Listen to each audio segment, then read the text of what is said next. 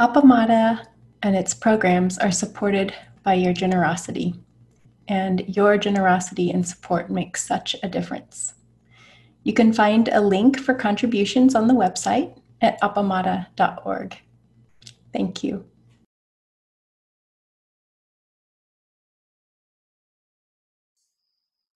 Good morning.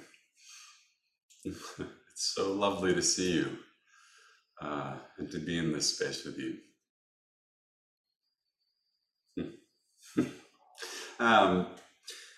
Before I dive into my talk today, I just want to take a moment to remind you that we have our All Sangha meeting next Sunday.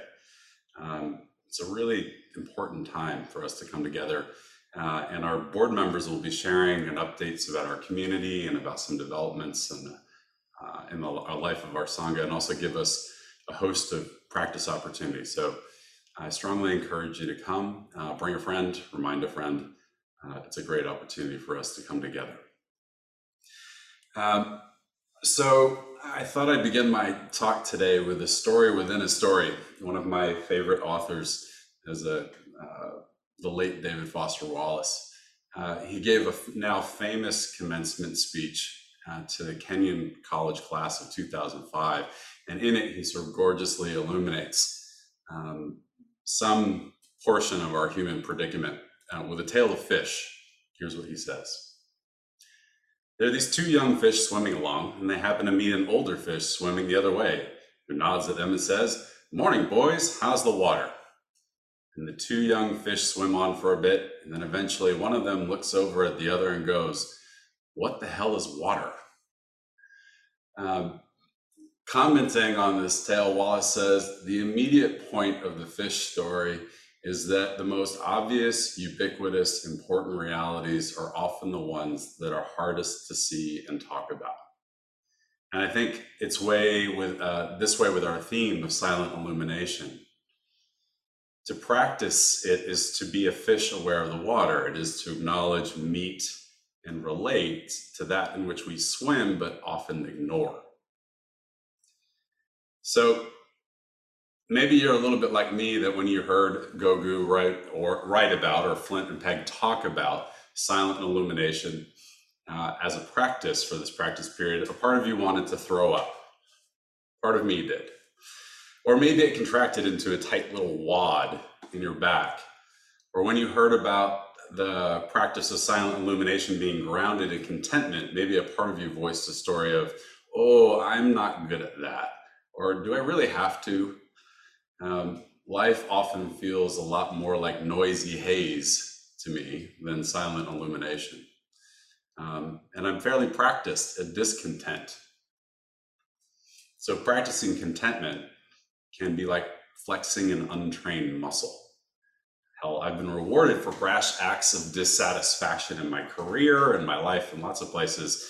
I've animated an entire professional life with righteous disgust as what passes for public education for poor kids around the country, and disgust and contentment don't seem to make good bedfellows.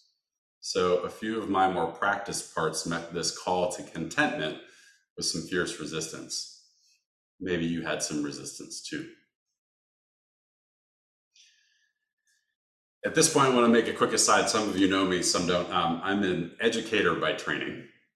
I've been a teacher, a principal, a system leader, and I now train teachers and leaders all around the country. So it's possible during my talk today, I might deploy some of my teacher moves and invite a little interaction along the way, maybe a raised hand or at least a pause to consider. So I hope that works for you. And as we dive into this theme of silent illumination, I'll offer up a teacherly confession first. I confess to you now that I unwittingly lied to students for years. I've taught every grade 5 through 12. I was an ELA teacher, English language arts teacher. More accurately, I taught them half-truths. I fibbed to middle school students, no less. You see, as part of my English teacher duties, I would teach kids parts of speech, which entailed descriptions of nouns and verbs in particular. And it's here where I've been fibbing. So I'll demonstrate for you how I would teach nouns to kids in middle school in particular. I'm going to slide a little bit because I've got some sun. So when I was teaching them, I'd use a kinesthetic gesture. And I'd say, nouns are people, places, ideas, or things. And I'd point outward like this. So people, places, ideas, or things. A really simple kind of kinesthetic gesture. And then I teach them verbs by saying verbs show action or state of being. And this is before I was practicing, but they got it instantly. And I taught them that noun thing, a little gimmicky, yes, but I pointed away from myself, and I realized that it's with the nouns that I find myself now to be a little bit of a liar. You see, as we dive into this practice, our assumption of thingness starts to come into question. Nouns seem less familiar. Sure, in the conventional sense, things exist. I can hold a pen or embrace a person or conceptualize social justice, for instance. But with a little sitting, or maybe a lot of sitting, this kind of thingness comes into question. These things start to appear more as conventions than hard realities. And the practice of silent illumination, at least in my experience, dissolves this thingness in particular. But you may wonder what all this has to do with fish and contentment and whatnot. A good question, and Gogu has something to say about that. So I'm just going to read a small portion from Silent Illumination. Contentment counters and overrides our constant tendency to grasp and chase after things. Contentment has the flavor of being at ease, grasping nothing, lacking nothing. It is being open and leisurely. It is in this state, we don't make anything into a big deal, while at the same time we engage with the freshness of each moment. Cultivating an attitude of contentment is engaging with and yet not grasping at causes and conditions. The last line seems important. So, cultivating an attitude of contentment is engaging with and yet not grasping causes and conditions. He goes on to describe the three attributes of contentment the Master Hui Ning describes in the platform scripture: no thought, no form, and non-abiding. And it's this teaching around no form that I'd like to dwell with you a bit today to unpack the problematic thingness that we seem to misapply in our daily lives, or at least I do. So if this Dharma talk had a title, it would be, what if there are no things? And it's this question, among others, that Silent Illumination invites us to consider. How would we live differently if we took seriously an understanding that what we call things, solid as they feel, are more accurately interactions? How might we live if we seriously take what Analayo calls our process character? In short, how might we live when we understand quite literally that there are no things? And to be clear and a little redundant, I'm suggesting that things really, truly do not exist. Our experience of fixed thingness itself is a result of particular causes and conditions, many of them psychological, more of them physical. We are subject to physical forces which beget certain kinds of experiences. Gravity, motion, time all have their due. And within these forces, seemingly static forms appear unceasingly solid. Mountains, water, tractor trailers, and beautiful strangers all appear to us to be constant and separate. Physicist Carlo Rovelli describes this beautifully in his book Helgoland, and I'm going to ask Nancy if you can pop up that quote, that first one on the slide. It'd be great, because I'd love for you all to see it.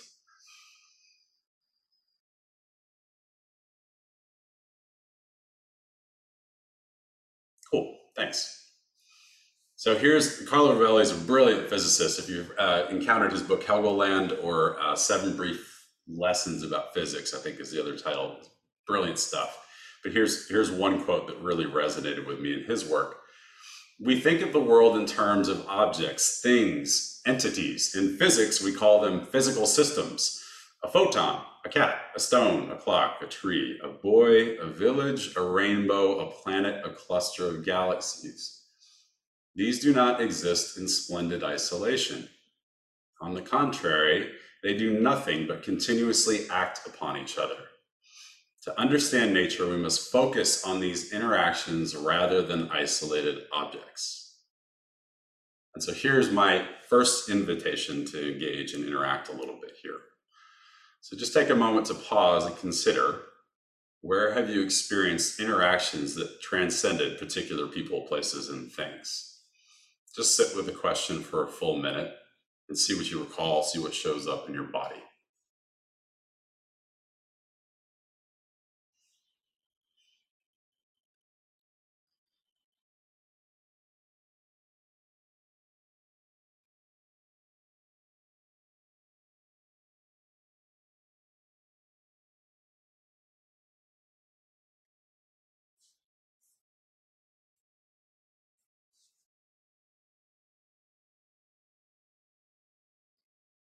So I'm curious, and I'd love to hear from you for a minute.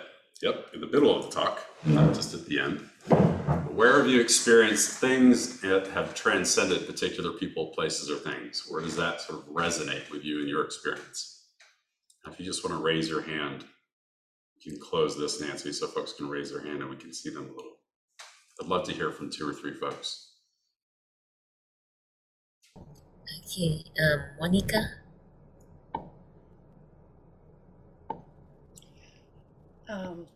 Yeah, what came to mind was when Mitch and I sing in a community choir.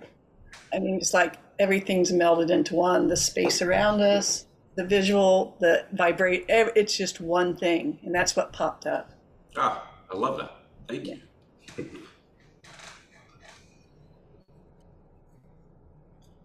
We have Anne.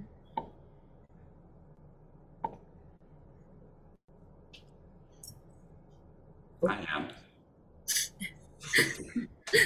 Hey, well,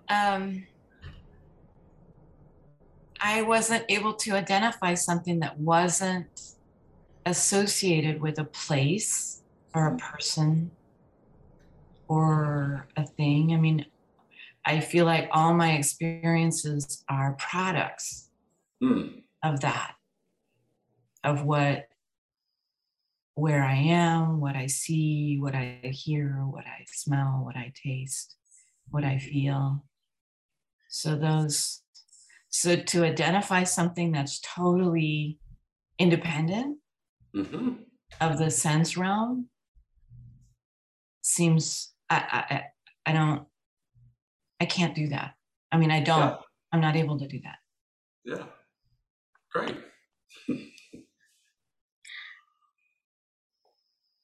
Thanks, Anne. We have Becky next.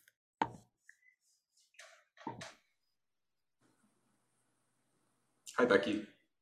Hi. I like when Monica said, that one of the things that came to my mind was when singing with other people is a time, but also when meditating with other people, I've experienced it, and doing qigong with other people. There and some moments when I first knew I was in a setting like a magnificent forest or sitting on rocks next to the ocean, that I have some moments where all of the things disappear and the experience of the moment utterly and without, somehow without. And it's something that's always just felt a little,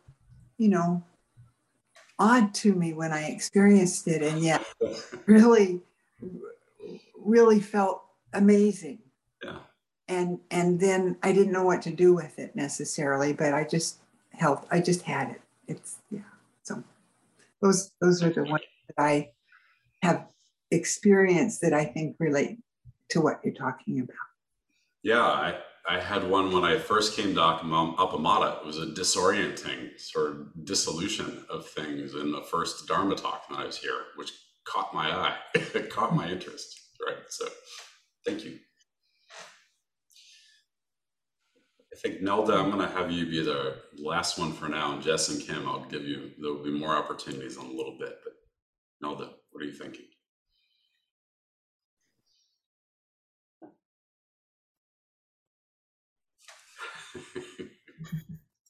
There it is. Good morning, Nate. Good morning. I don't know if this is what your question is referring to. Words are tricky sometimes. But I had what I call an experience at two very disparate places. One was Machu Picchu. So, and I asked myself if I was maybe a little high from the mountain air, but it wasn't that. It was the confluence of the sky and that at one time sacred place, maybe still, and then it all fell away, and just this energetic sense was left, and quite in contrast to a place in a natural setting. The other place was at the Sagrada Familia Cathedral in Barcelona. Walked in there and at first was struck by the artistry of the things and the sounds and so on, but then became, the only other word is the same word, struck by the energy that had created that place and was there holding that place. So those two places. Thanks, Nola. With this kind of talk, when you're talking about interaction, sort of, and the sort of dissolution of things, it's easy to slip into abstraction. And I'm quoting a quantum physicist, so abstraction kind of comes in here. But my hunch is that most of us can recall and experience, or in fact, even maybe find ourselves living in a space where things feel less solid. And that the conventional everyday reality opens up to the possibility of a reality that's somehow kind of more real. So later, Rovelli writes in Helgoland, the world we know that relates to us, that interests us, that we call reality, is the vast web of interacting entities of which we are a part, that manifest themselves by interacting with each other. It is with this web that we are dealing. It's pretty gorgeous, right? And as I heard it the first time, I said, man, it sounds so much like Indra's net. For Rovelli, there are no things to speak of, just webs of interaction. For the Buddha describing Indra's net, each jewel contains and reflects the whole world, and the whole reflects and contains each jewel.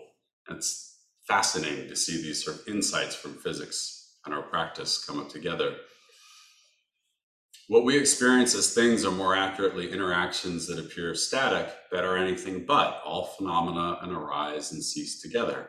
When attuned to this, we experience things as it is, as Suzuki Roshi famously said. Forms start to slip away.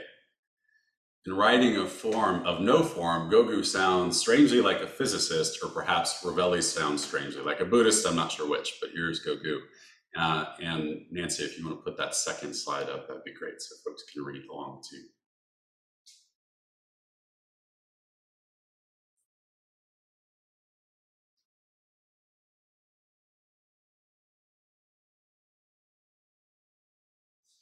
So no form is a teaching on how to relate to the external world. Ordinarily, we grasp appearances and characteristics as discrete things, but there's really not a single thing. Nothing is fixed. There is no fixed objective reality. To transform within the context of form is a teaching on not denying or divorcing ourselves from form, but allowing all appearances and characteristics to be without us, contaminating them with our projections, ideas, or feelings. We must engage with the world while at the same time we have no vexations about it.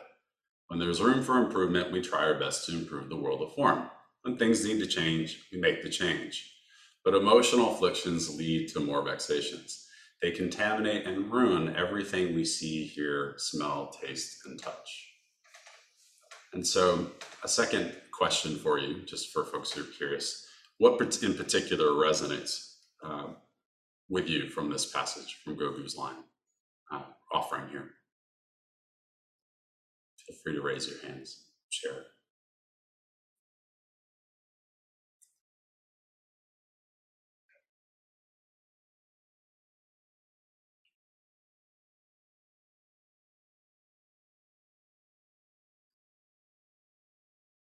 Hi, John Eric. I really resonated with the line to engage with the world, but have no vexations around it. Not saying just give up and float in nothingness. Still engage, but don't attach if you can help it. Thanks.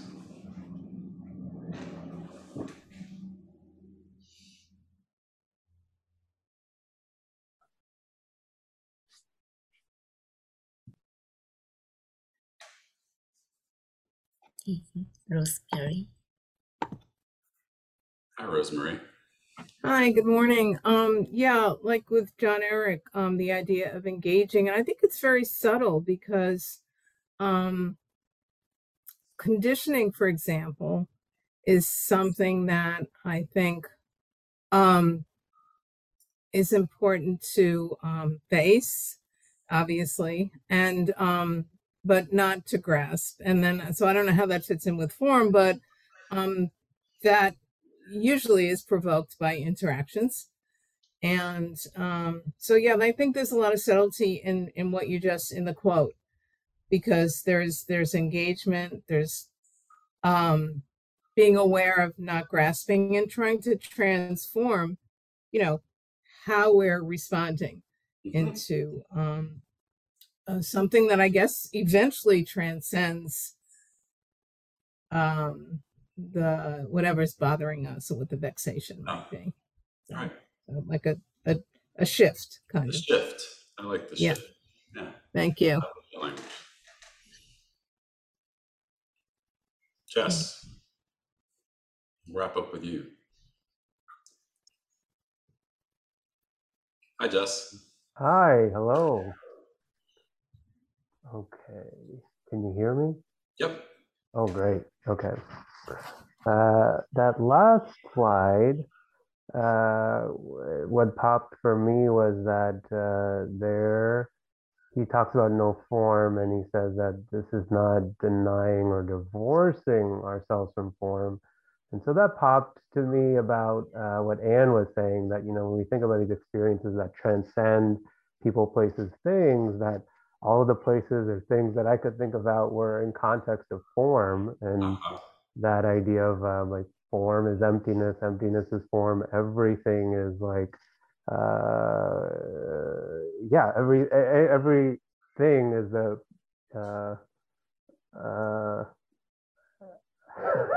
I'm trying to say here, everything has sort of has a form, and we interplay with it. And I was thinking about you, this experience. I was thinking, like, here you are, you're talking, you're giving this practice discussion, and then all of a sudden this light comes, and boy, was it coming and shining all in your face here and there, and how that kind of changed what was happening. And then, I put my headphones on to hear it, and then when you were talking about like this discontent and content, I had feelings come up within me, and then how am I relating to my feelings, relating to you, and all of this interplay, interrelation was one of these experiences that transcend, but is still couched in form, right? So that was, anyways, that's what I wanted to share.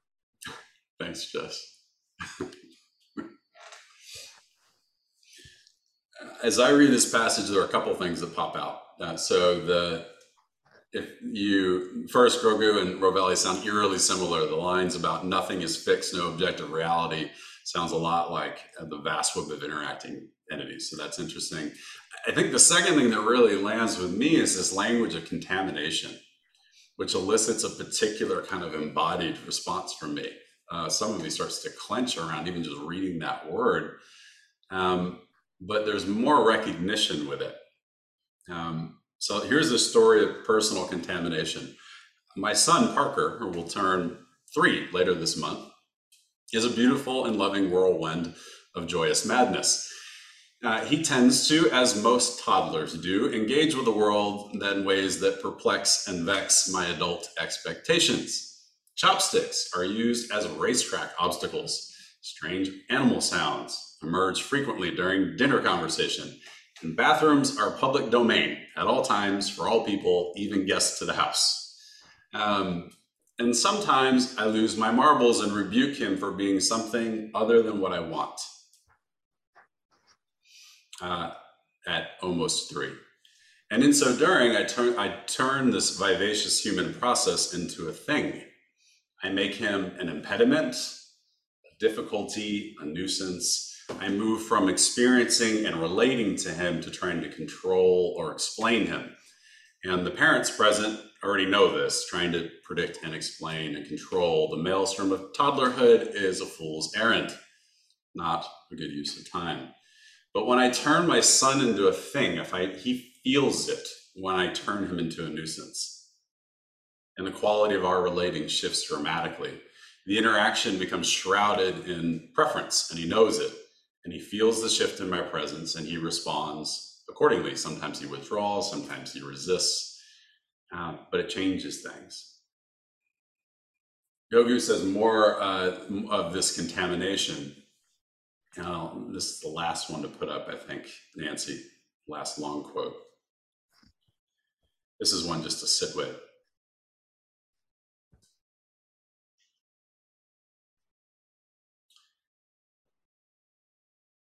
How do we contaminate forms and appearances? We defile them by attaching to them, reifying them as things out there. When we make everything into a thing, everything we can touch, every touch can become a problem. For example, I have a student who makes a big deal out of everything. Every task she takes on, however small, she makes it into a thing. And it's always a struggle, always complicated, because she overthinks things. I have another student, and for him, everything he encounters is not a big deal. Yet because he feels it is not a big deal, all sorts of unexpected things come up and he makes mistakes. Still, that doesn't really bother him. Both attitudes are problematic. Both follow their own ideas about things out there. Both have contaminated the form with their own habit tendencies. This is not the meaning of no form. Engage with forms and appearances, do what is appropriate, but without grasping onto fixed ways of doing things. Let me repeat that last one, because it feels one like a line you want to settle into your bones. Engage with forms and appearances and do what is appropriate, but without grasping onto fixed ways of doing things. Maybe you problematize like Gogu's first student, or maybe you shrug things off. Maybe your expression of this contamination is different. Maybe you've noticed how you contaminate your own connections with others, as I do with my son sometimes, or lose the ability to taste a delicious meal, or stop seeing and hearing the beauty of the natural world, or generally just stop experiencing. This seems to happen when we turn interactions into objects. Here's what I've noticed lately. I notice a lot of my problems and the problems of those around me, voices, complaints, follow a similar format, namely that the nouns won't stop verbing. What I mean by that is, Parker won't stop fussing. My boss won't stop micromanaging me. The damn dogs won't stop barking. The dishwasher won't stop clunking. And on and on and on. We fabricate a sort of certainty when we glom onto interactions and make them things in our mind. We give them solidity. The nouns won't stop verbing and we just get terribly upset by it.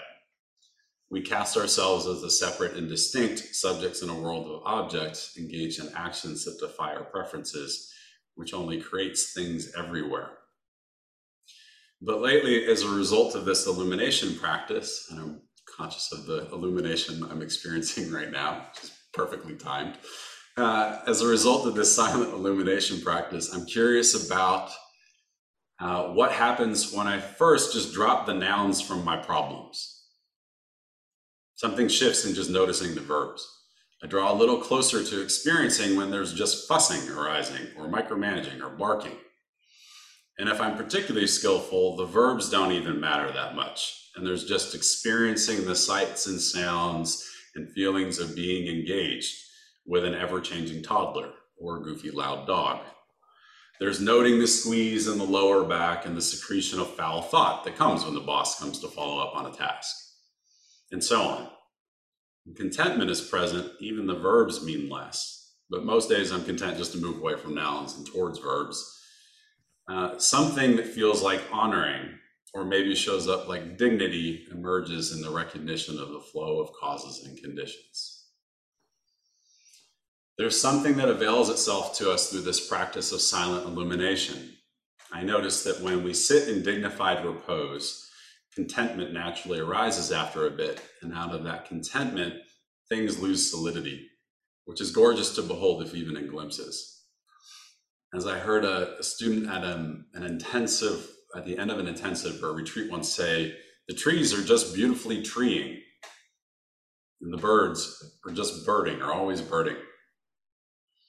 Gogu reminds me that silent illumination is always available, always accessible, not so unlike the fish in the water.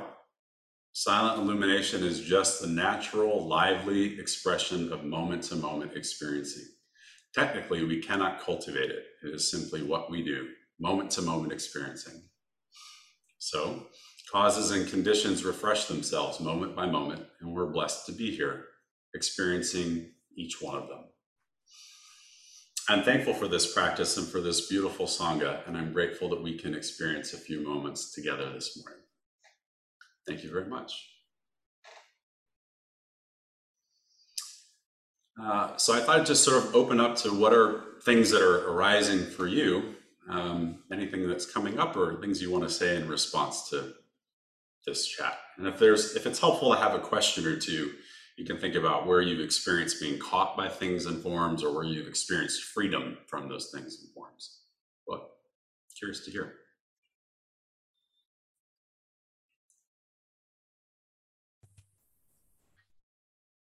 Yeah,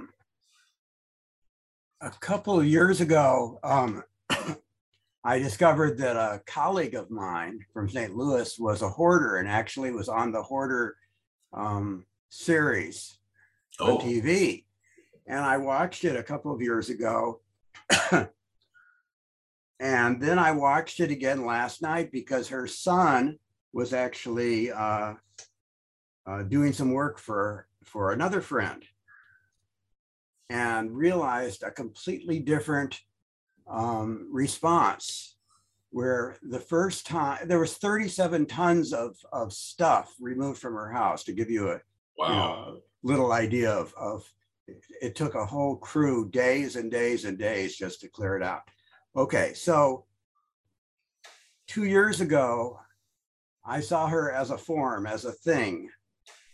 And I realized, and then I watched it last night, and I had tremendous feelings of sadness and compassion toward her when I realized it was different. She wasn't a form, but I just saw the interaction, the relationship. I remembered times we had spent together. And I think that's really the key here, is that you can't have compassion if you're just seeing the thing as an external form, but rather needing to see the interaction itself as the thing. That's kind of what I'm getting from this process. I love that. Thank you for sharing that. Yeah.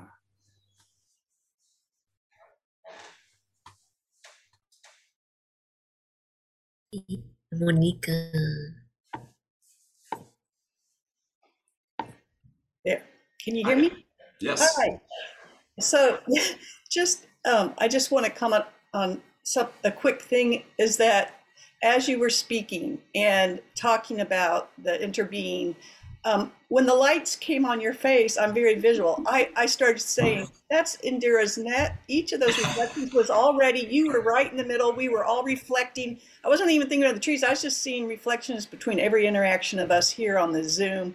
And I just wanted to offer that. And then you started talking about Indira's net. So talk about connection. That was a visual part of it. Nice of nature to comply with the teaching.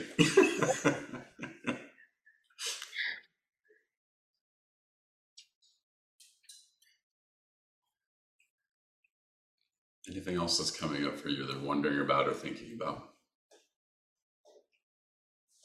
John Eric.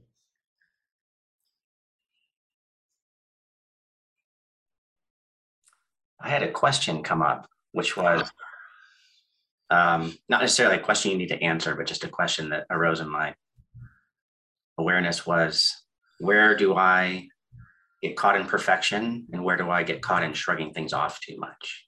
Oh. And how do I know, to steer the rudder one way or the other? Yeah. Seems a very interesting practice question. No, I might need to write that one down. How did you start to play with it yourself as you were entertaining the question? Yeah, I don't really have a solid answer for it. Really just, I think for me, I just felt the need to get still, and just really sit with that. And how, where can I feel into, am I shrugging this off too much? Where am I caught in perfectionism, which is, or what I'm calling perfectionism, in those examples. It just seems like a good inquiry to hold, which when thinking about nouns and actions. That resonates with me as I'm leading my first Sunday service here today. Oh, the perfectionist tendencies in me are on high alert. And the part of me that wants to just sort of shrug off the missteps or whatever too is also activated right side by side. So I so appreciate that question. What a fun one.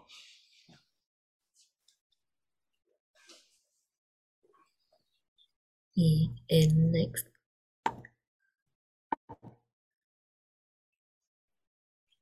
Hey.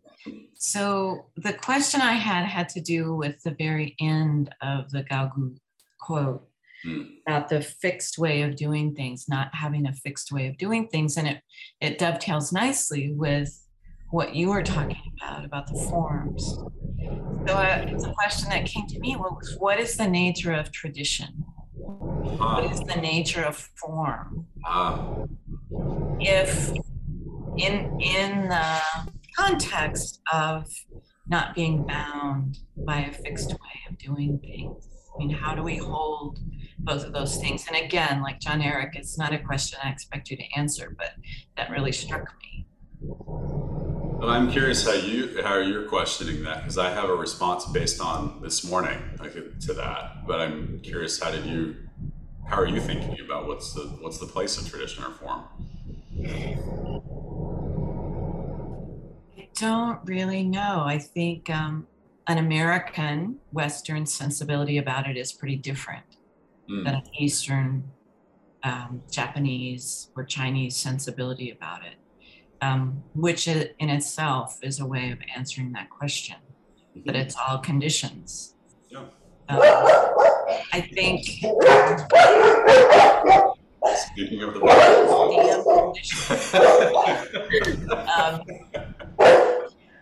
that I think it's a way of taking care of things. I think it's a way of being very mindful, but also being fully engaged, but taking care, being very lovingly careful about things. Yeah.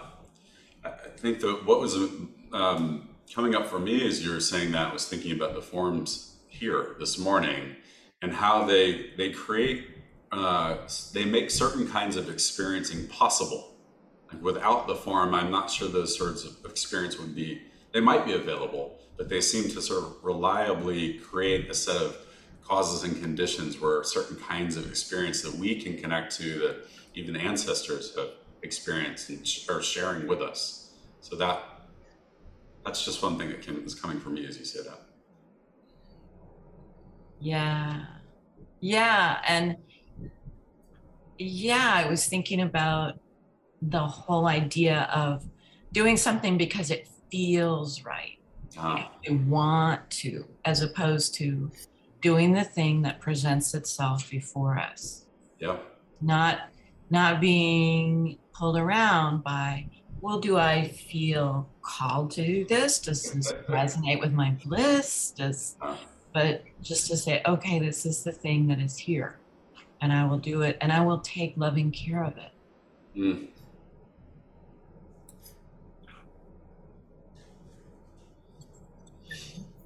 Yeah.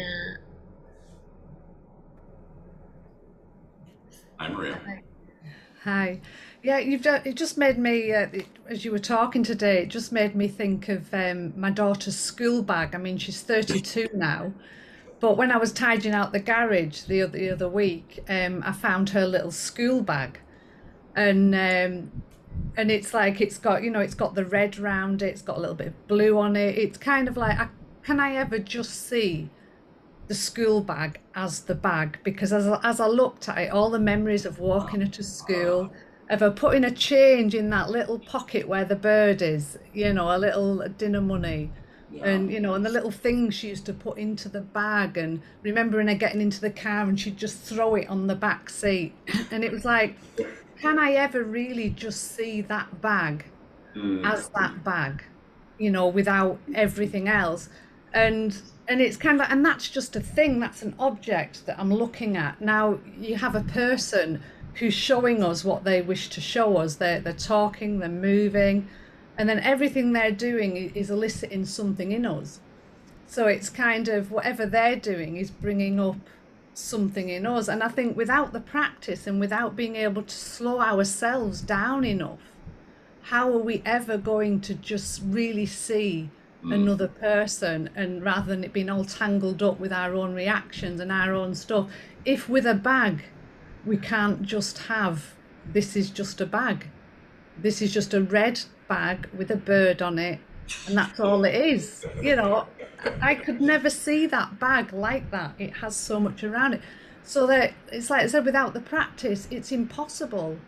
I feel it's impossible to ever see or experience another person as them if we never slow down enough or take that time to really just get to know what it is we do and what happens within us and what our own reactions are, and what's them and what's us, and what's the between. How can we ever do that without, we do this, don't we? How can we ever do it without slowing down and sitting and just being with? So that's what all this is. Can I ever just see that bag as that bag? My son just got his first backpack literally a week ago. And he's in love with it. He loves to bring it to daycare and put a toy into it and just take one toy out and share it with his friend. But that bag is not just a bag anymore. Yeah. Good luck when he's 32 with that bag. Thank you. Thank you. Elizabeth.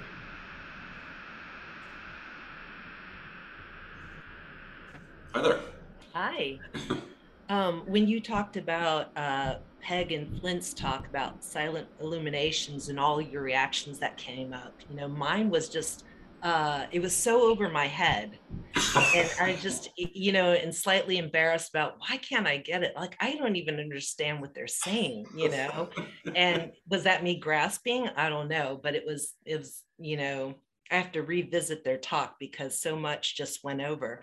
But when you put up that first slide, and you talked about transcendence, for me, it was much like Becky had said that, when I'm in nature, I lose everything. Everything seems to shed. And I think about, all the possibilities, or it's like my mind opens up. And then I immediately think about Suzuki Roshi and his idea or commentary on big mind. And I'm like, I struggled with that for so long. Like, what does he mean by big mind? And I wonder, is that what it is? And then is it related to silent illumination? Yeah. And I don't know. That's just what came up for me. So that was it. And I've never been to Tassajara, but I've been near Tassajara, and I have that sense of being in nature and immersed in that, and kind of wonder. I can almost see him talking about big mind in that context. Mm-hmm. I'm like, oh yeah, this is unavoidable. It's all right there. Yeah. Yeah. Thank you.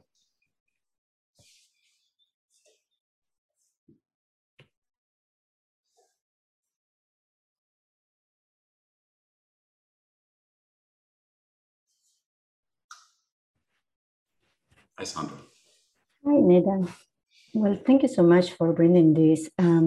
what brought to me all this is really the sensations and perception in my body, in every action that I'm doing in my life.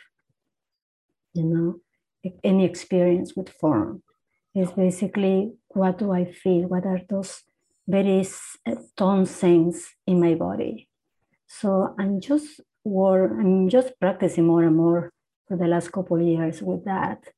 And it's amazed me every time how my body just pull me to wherever it is. And I'm not saying it's all the time, because the conditions are coming, you know, conditions comes and goes. But when I'm just with that sensations in my body responding to that form, I can see I can dive completely in that, what you're saying, that Carlo, the physicist, there is no distinction one to another. And it's when we can sometimes experience with satsang. I love that. And I've always struggled into the embodied aspects of our practice are only now starting to sort of come online after a decade of doing this. There's a really good quote by Ken Robinson, who's a famous educator, and he says that professors look at their bodies as sort of a transport for their heads. For their heads and their thoughts, right? And I think I've lived in that space. So I love the way you're describing listening to your body that way. Yes. Thank you. And it's a practice. It's the fierce one. Thank you.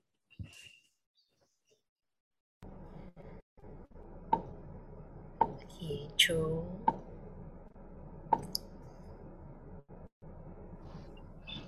Hi, Joel. Hi, Nate. I want to say thank you for such a wonderful talk, and how it's opening up so much, and how lively this discussion is, and how you found a way to connect with things that are really enlivening for so many of us, and it's delightful. And I just wanted to say that I'm connecting particularly with a couple of things that Anne was talking about before. That part of what I take, because of my habit of mind, from the Buddha's teaching is that we exist only through our contacts with external objects. You know, we hear sounds, we touch, we have sensations of touch, we have sensations of taste, etc. And that, you know, within that envelope, as it were, there's a great mystery. You know, it's like who's in, you know, not only is a great mystery of what's out there, but who's in here. If all we get is this kind of is these sense perceptions rattling around, you know, and bumping into each other, and then giving us the idea that we have a separate self that's perceiving them all, you know. And then I'm also kind of like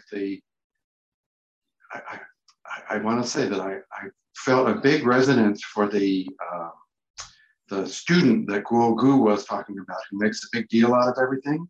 That part of that notion that we are made up of the residue of our sensory experiences and reactions to them, and reactions to those reactions, et cetera, et cetera. That there's a sense of kind of tragedy in that, you know, that it ends up that it's like a hall of mirrors or something, that we can't get outside that. But then finally, I love what Anne said before, that yeah, all that may be true, but we can take loving care of what's in front of us right now. Yeah. You know, that was so great. So that's my thought. Well, and that reminds me of Todd's talk last week. Just his wish for us at the end of the talk was just do the next thing. Do the next thing that's in front of you. I love that. Thanks, Joel. Rosemary, we'll finish with you and then we'll wrap up.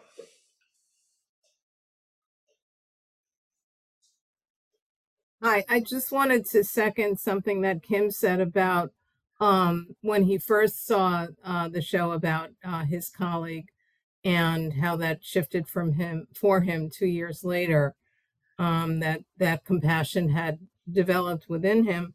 And I was thinking of, when I was sitting today, I was thinking of holding on, that it's the holding on to anything, to vexations, to fixed ideas of people, things, ourselves, that is getting in the way of compassion. So you have this, field, and it's going to be diminished right away by any grasping. These things have to be faced and addressed and understood. But yeah, you can tell when you're in it, and it gets right in the way of the most important thing. Yeah. Thank you. Thank you. Thank you all so much for such a wonderful conversation and discussion. Let's close out together.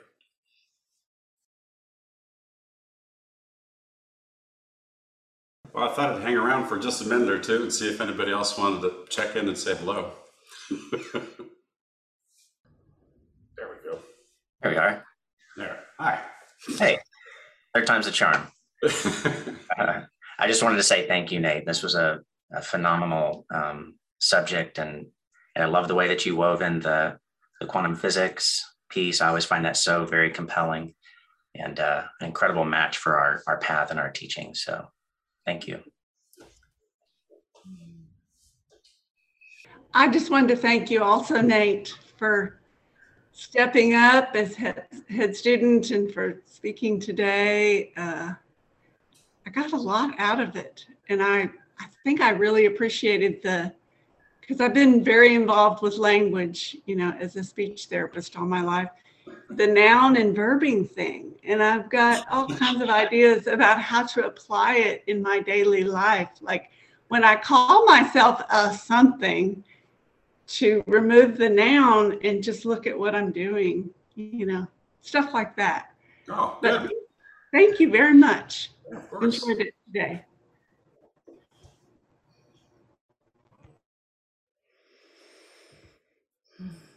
Darcy, since we don't have hands raised, if anybody else wants to jump in, if you want to call on somebody else, just check in and say hello. You're welcome to just see what's moving for people who are around. Say hi. Nelda, your video is not on. My video is not on? Okay. It is. I'm going to echo the thank yous, Nate. It was lovely. What you brought and what created this amazing gumbo with all that everyone shared, because it was exactly what you were talking about, that confluence of being with all that is as it is, and how it created something exponentially more wonderful without it being a thing between and among us. So thank you for starting that conversation. Thanks, Dawn. Thank you, everyone. Yeah, thank you, Nate. It was, as Jo Colbeck once said at the end of a talk, she asked if anybody had anything to say and there was just silence. And she said, well, I think I've gone and knocked everyone out. And I think that's how I feel a bit about your talk. Like this, it's so rich and there was so much in it that it will move in me over the next few days, and things will come up, and then it'll be like a few days later I'll be like, oh, I'll have a question or I'll have something coming up. But it was so rich, and it, like I said, it's still moving. So yeah, thank you very much for that, for this talk. It's been wonderful. Good.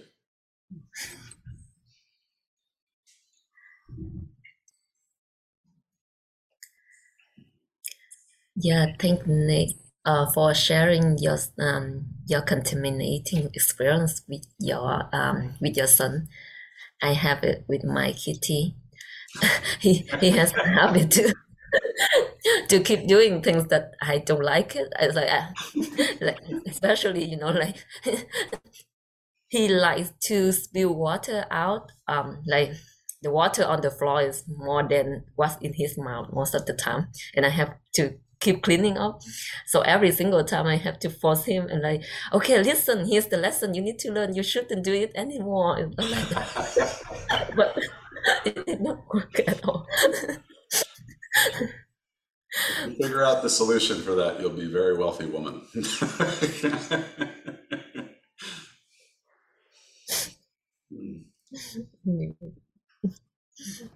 Thanks, Nancy.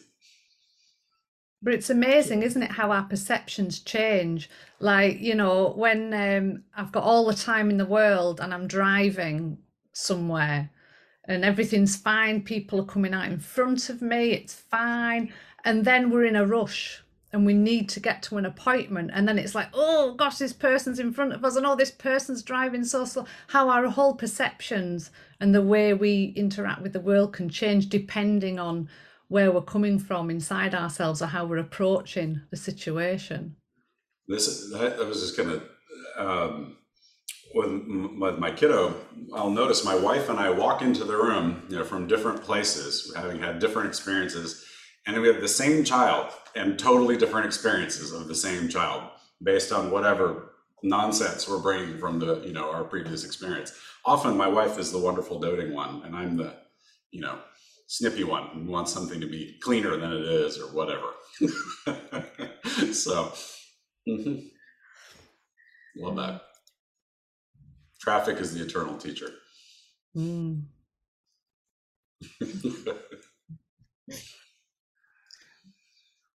Anything else? Pop it up for folks.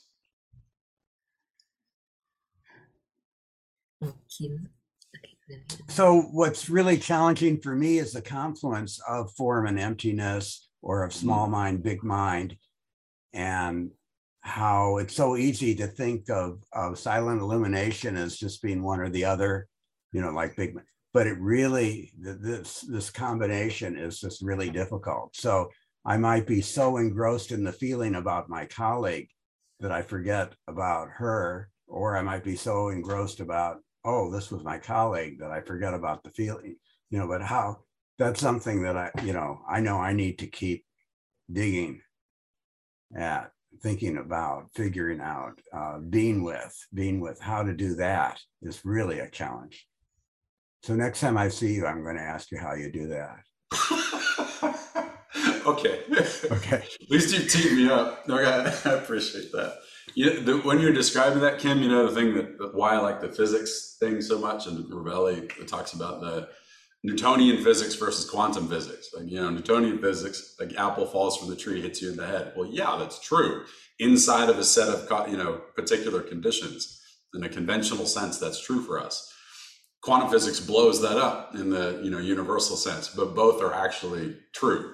So, and the first one gives you a bump on your head, right? Yeah, that's right. It feels very real, even if it is apparently less so. All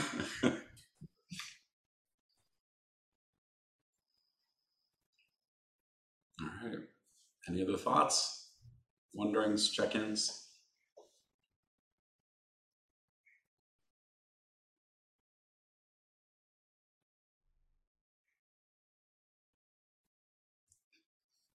So lovely to spend this time with you all. Have a lovely afternoon.